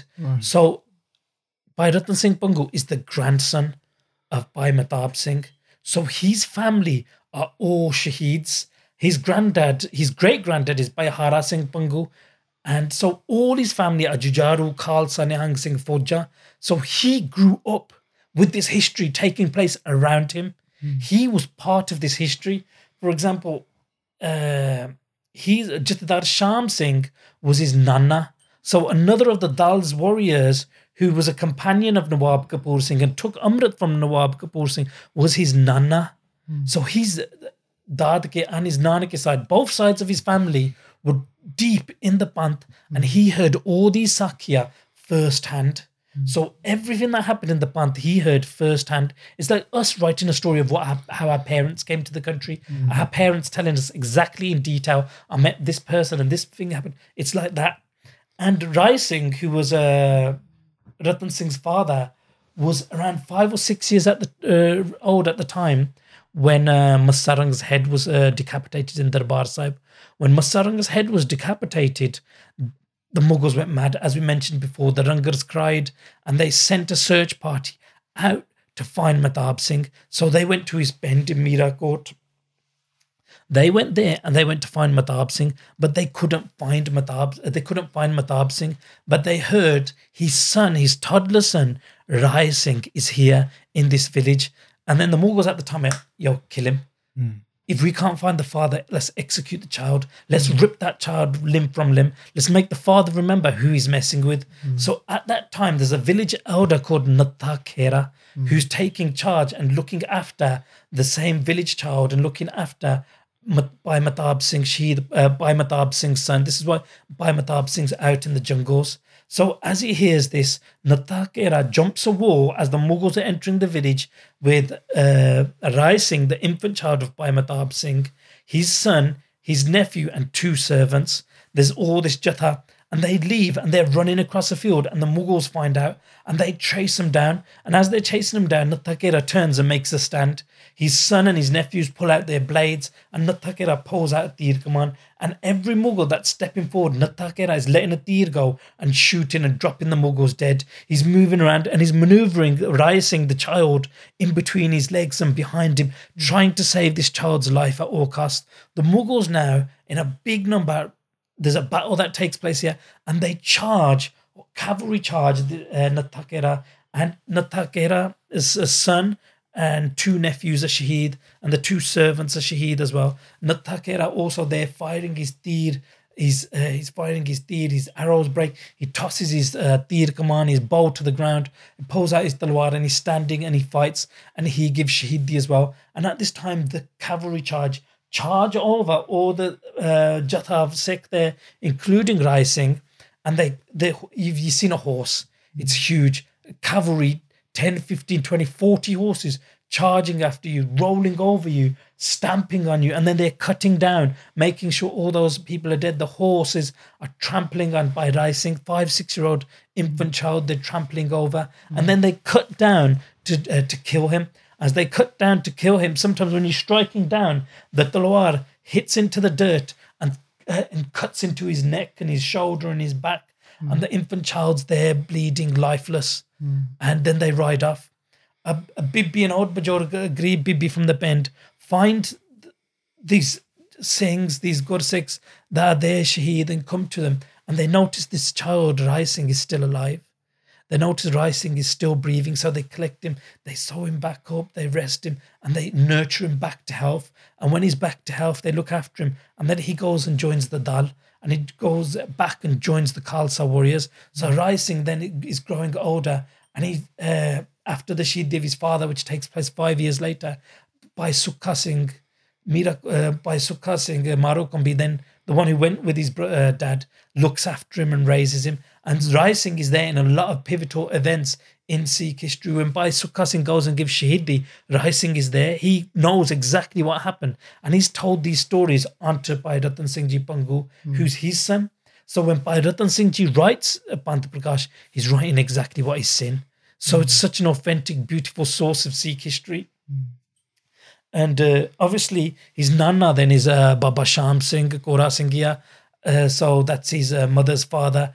And he, Baba Sham Singh, saw Guru Gobind Singh when he was a young child. He had darshan of Guru Gobind Singh. Later on, he takes Amrit from the hands of Nawab Kapoor Singh. He's given a talwar and a horse to go and gather a bunch of Singhs, form his own dal and do seva. And he was one of the Jathadars of the Khalsa armies at the time as well.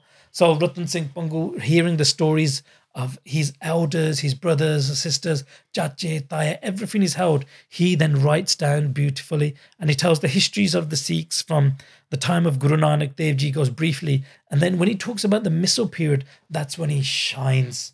And that's when it goes like onto another level where it's picture perfect of everything that's happened. The Sakhi of Bhai Tara Singh Van, all these great Shahidiyan, the Shahidi of Bhai Gurbaksh Singh defending Darbar Sahib, they come in this Granth for the first time by Mani Singh Shahidi, the Vadda and Shota Kallukara, which are absolutely mad.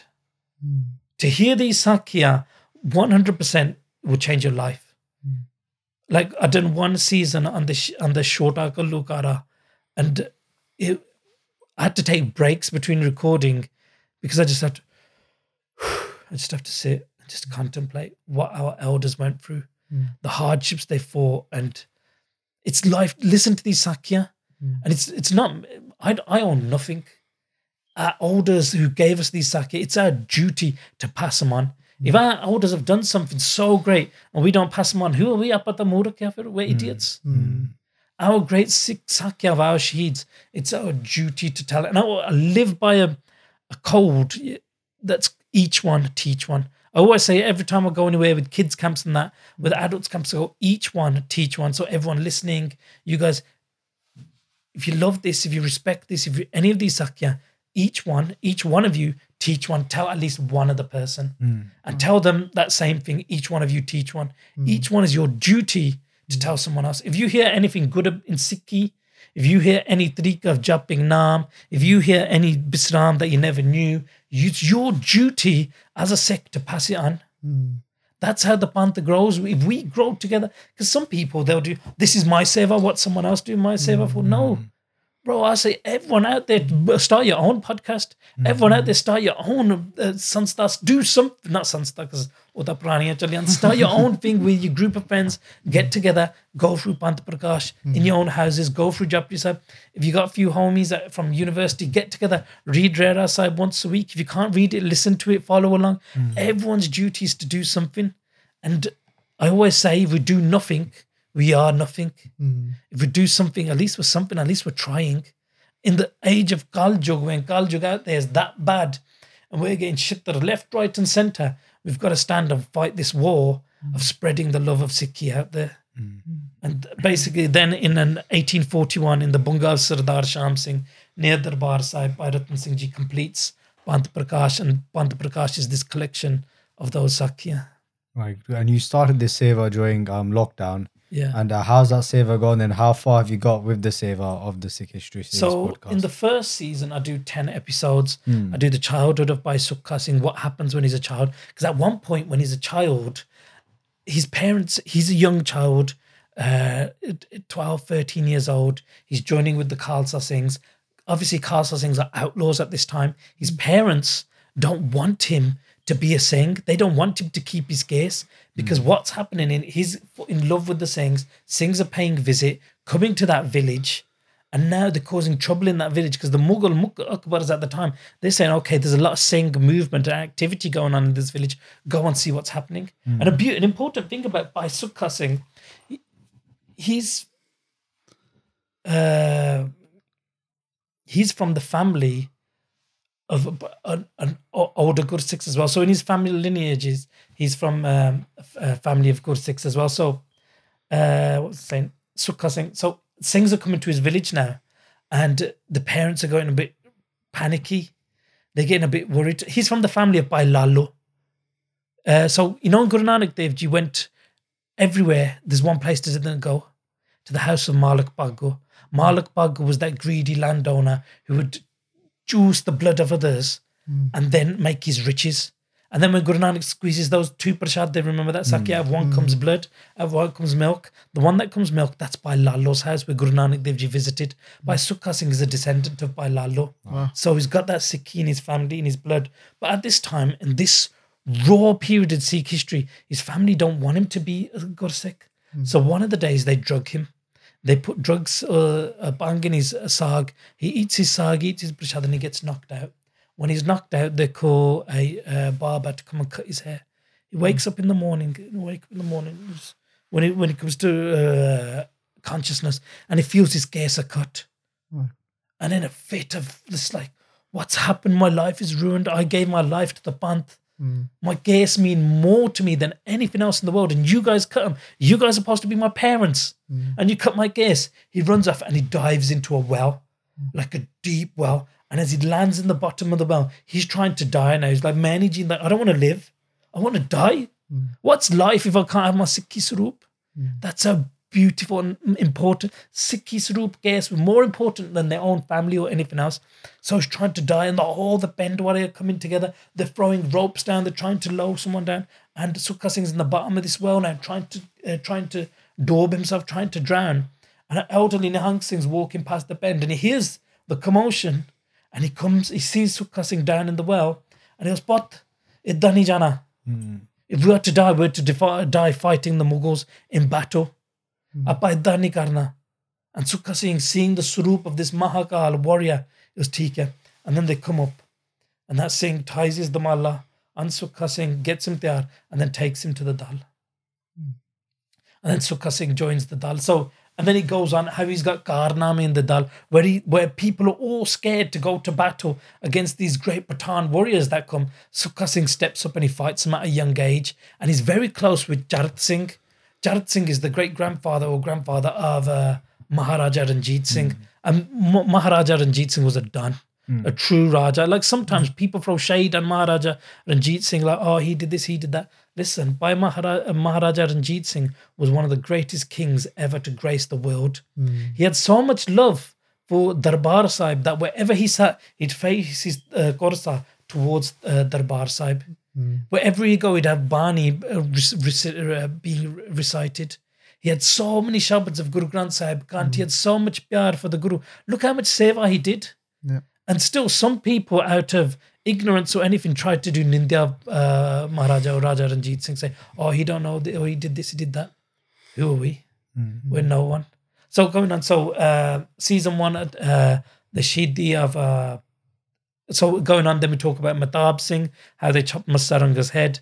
Then we talk about Garja Singh and Bota Singh, 2 Singhs who established Khalsa Raj. We talk about Baitaru Singh. And then the second series I've done, we took on the Shahidi Saka at the Battle of Jamkor, the greatest battle to ever take place, will ever, intergalactic, whatever, the greatest battle where 1.8 million warlord, bad boy, toughest of the warriors from all across the world, from Africa, from the Khyber Pass, from Iran, Iraq, from Mongolia, they all came together at Jamkor Sahib to fight against our Guru and 40 warriors. The greatest battle, the battlefield where they said if each of them got a handful of mitti and threw it towards the killa, they would bury the killa. There were that many of them. That many soldiers came to that battle, the earth shook. Day turned to night because of the dust that rose from their horses, elephants, war dogs, oot and all of that. There were that many battalions that they bolna pishaniye In Suraj Prakash, Kavi Santokh Singh writes that there's that many battalions in between themselves, they don't even understand the languages that are spoken. He speaks about dark warriors coming from the lands of Africa and everything. The greatest battle. So season 2 is that. Season 3 is the Shidya Paitaru Singh. Season 4 is the Shota Kalukara, which is just intergalactic, out this world.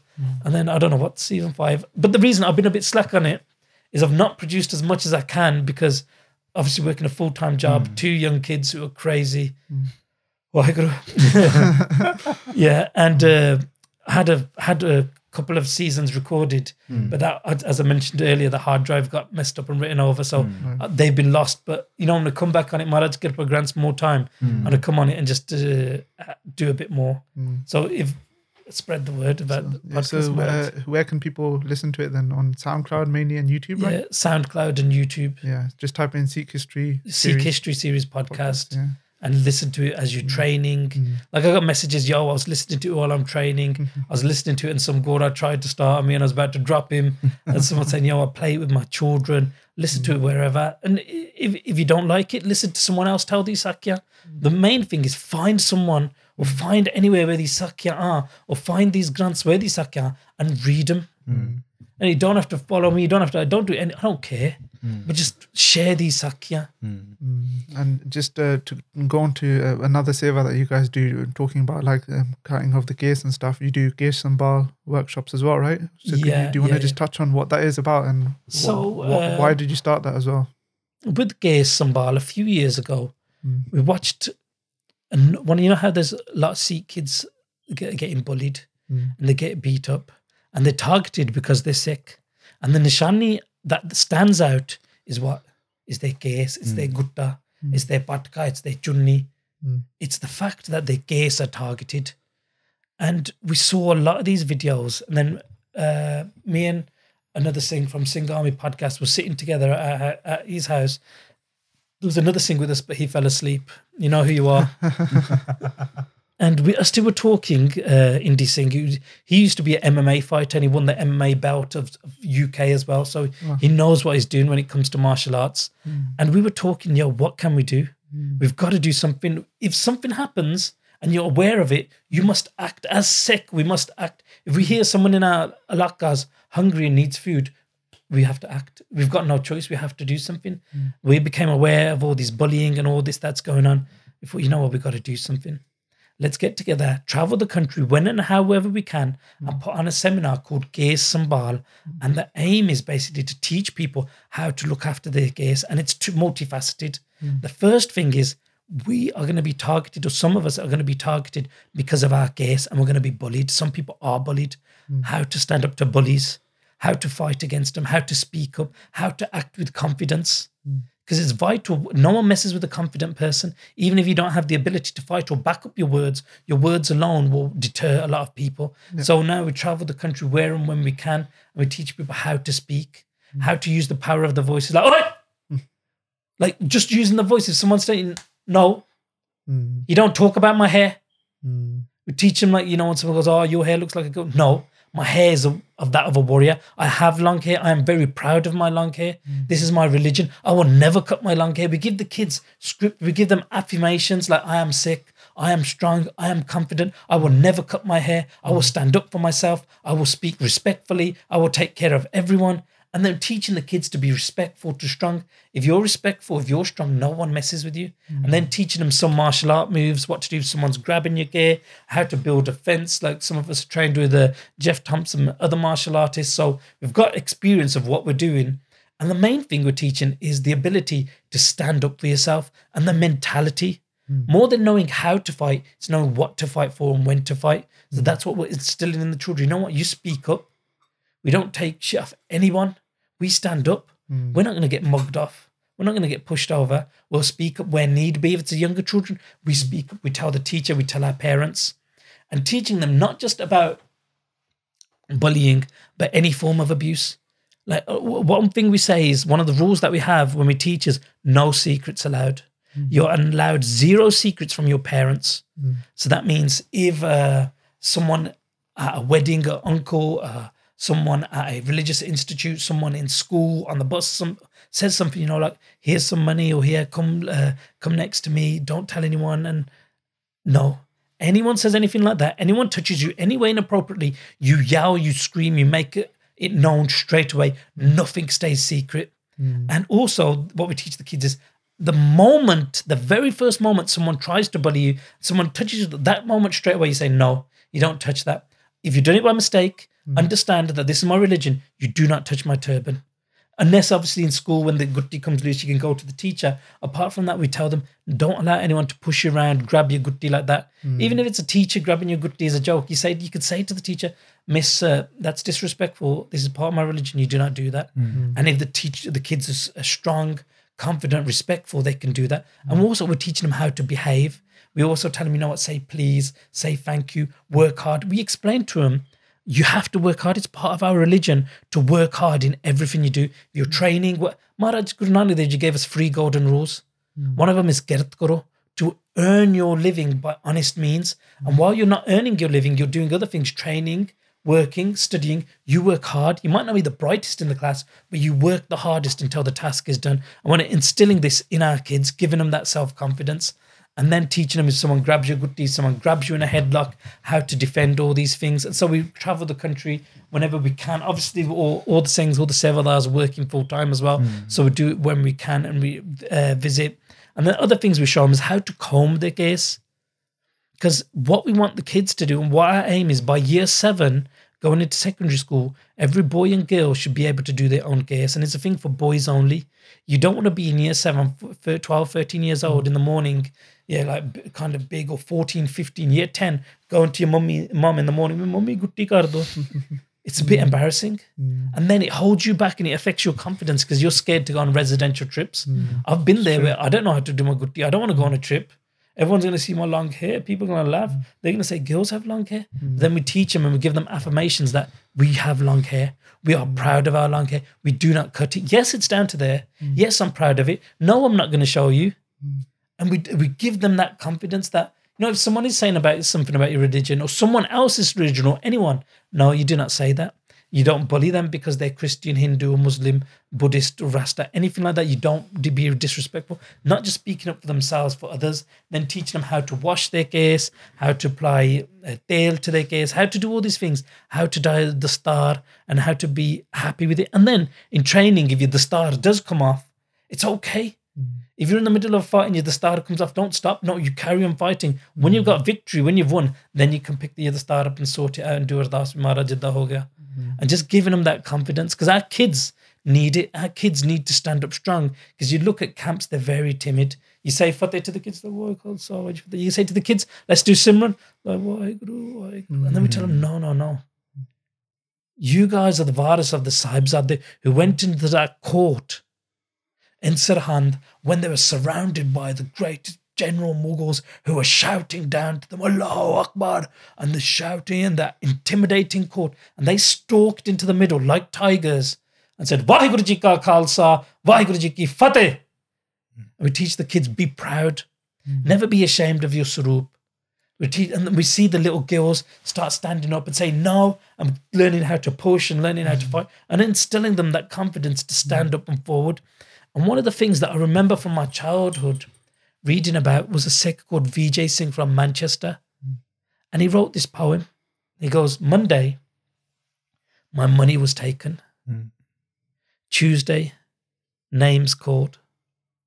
Wednesday, my uniform torn. Thursday, my body pouring with blood. Friday, it's ended. And Saturday, freedom. And I remember this, and it hit me deeply that this young Sikh in Manchester was bullied because of his case. And on Friday, the reason it's ended because that's the end of the school week. And on Saturday, freedom because he committed suicide because of this bullying. It's that serious of an issue that he commits suicide and lost his life, and he's not here. We don't know what he would have done, what seva he would have done, what children he would have had, or anything like that, because of that bullying that took place. And I was bullied in school. We know many people who bullied, and we know many people who did bully. When I was in school, Adam Williamson would pull my gutti. And now I've learned, you know what? You don't allow that. You fight back. Doesn't matter how many people, who they are, you fight back. And when you're bullying someone and someone starts to push back, no one wants that. Bully don't want that. Bully's a coward. A bully's the weakest person out there. He wants to take advantage of someone and no one else know. Yeah. But if they know someone tries to bully you and you're not going to shut up, you're going to tell everyone in the middle of the playground, in the middle of the classroom, you're going to stand up and say, no, you do not bully me. That's not happening. Miss, sir, he's trying to bully me. He's making fun of my religion. No. And if the teacher says, you know, all right, we'll sort it out after, say, no, I will not sort it after. We need to go to the headmaster. I'm going now. Thank you. And has that self-assurance that they're not going to take it, that they are going to stand up, are going to fight back. And I'm not making kids violent and anything like that, but I'm making them self-confident. Because what happens is you become victim to bully in primary school, you're going to stay a victim all the way through high school, through college, and then through life, you're going to have a victim mentality. And we see brothers and sisters who have a victim mentality who are bullied in life. They're just bullied and they're victims all the way through life. They never speak up for themselves. And now they're old and they're in jobs. They're working. They're bullied by their managers. They're scared to speak up for themselves. They'll put extra pressure on them. And then they start getting pressure. They have children. And then their children get bullied. And it's spread. And we need people throughout the Sikh community worldwide to help others stand up. So one of the things I had a phone call with Indy today, what we're going to do in the summer is put on a Gear Sambal level 1 instructors course where we don't want this to be, that's your seva, you guys do this. No, we're going to die. Aaj sariri, mitti, it's nothing. But if we pass this seva on, so there's 30, 40, 50 people who can do it, then, you know, we can work on a different seva. And these are the guys that I met a Singh in January. He helps with the Sikh open mats. He's been on 3-4 Gear Sambalas. He's ready to lead and do it himself now.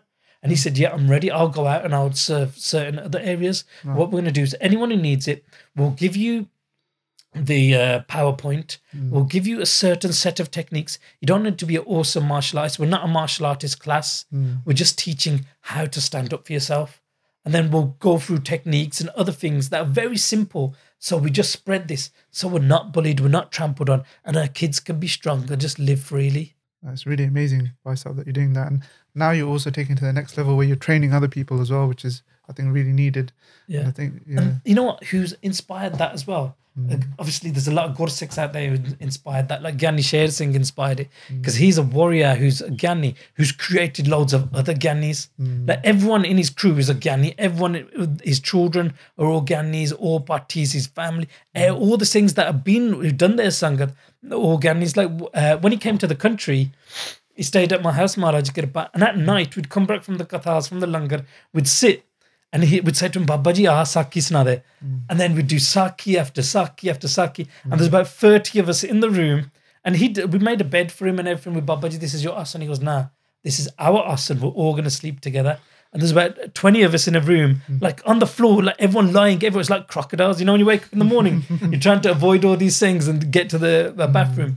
And we'd stay up with Ganiji all night till about 3 in the morning, listening to Sakya.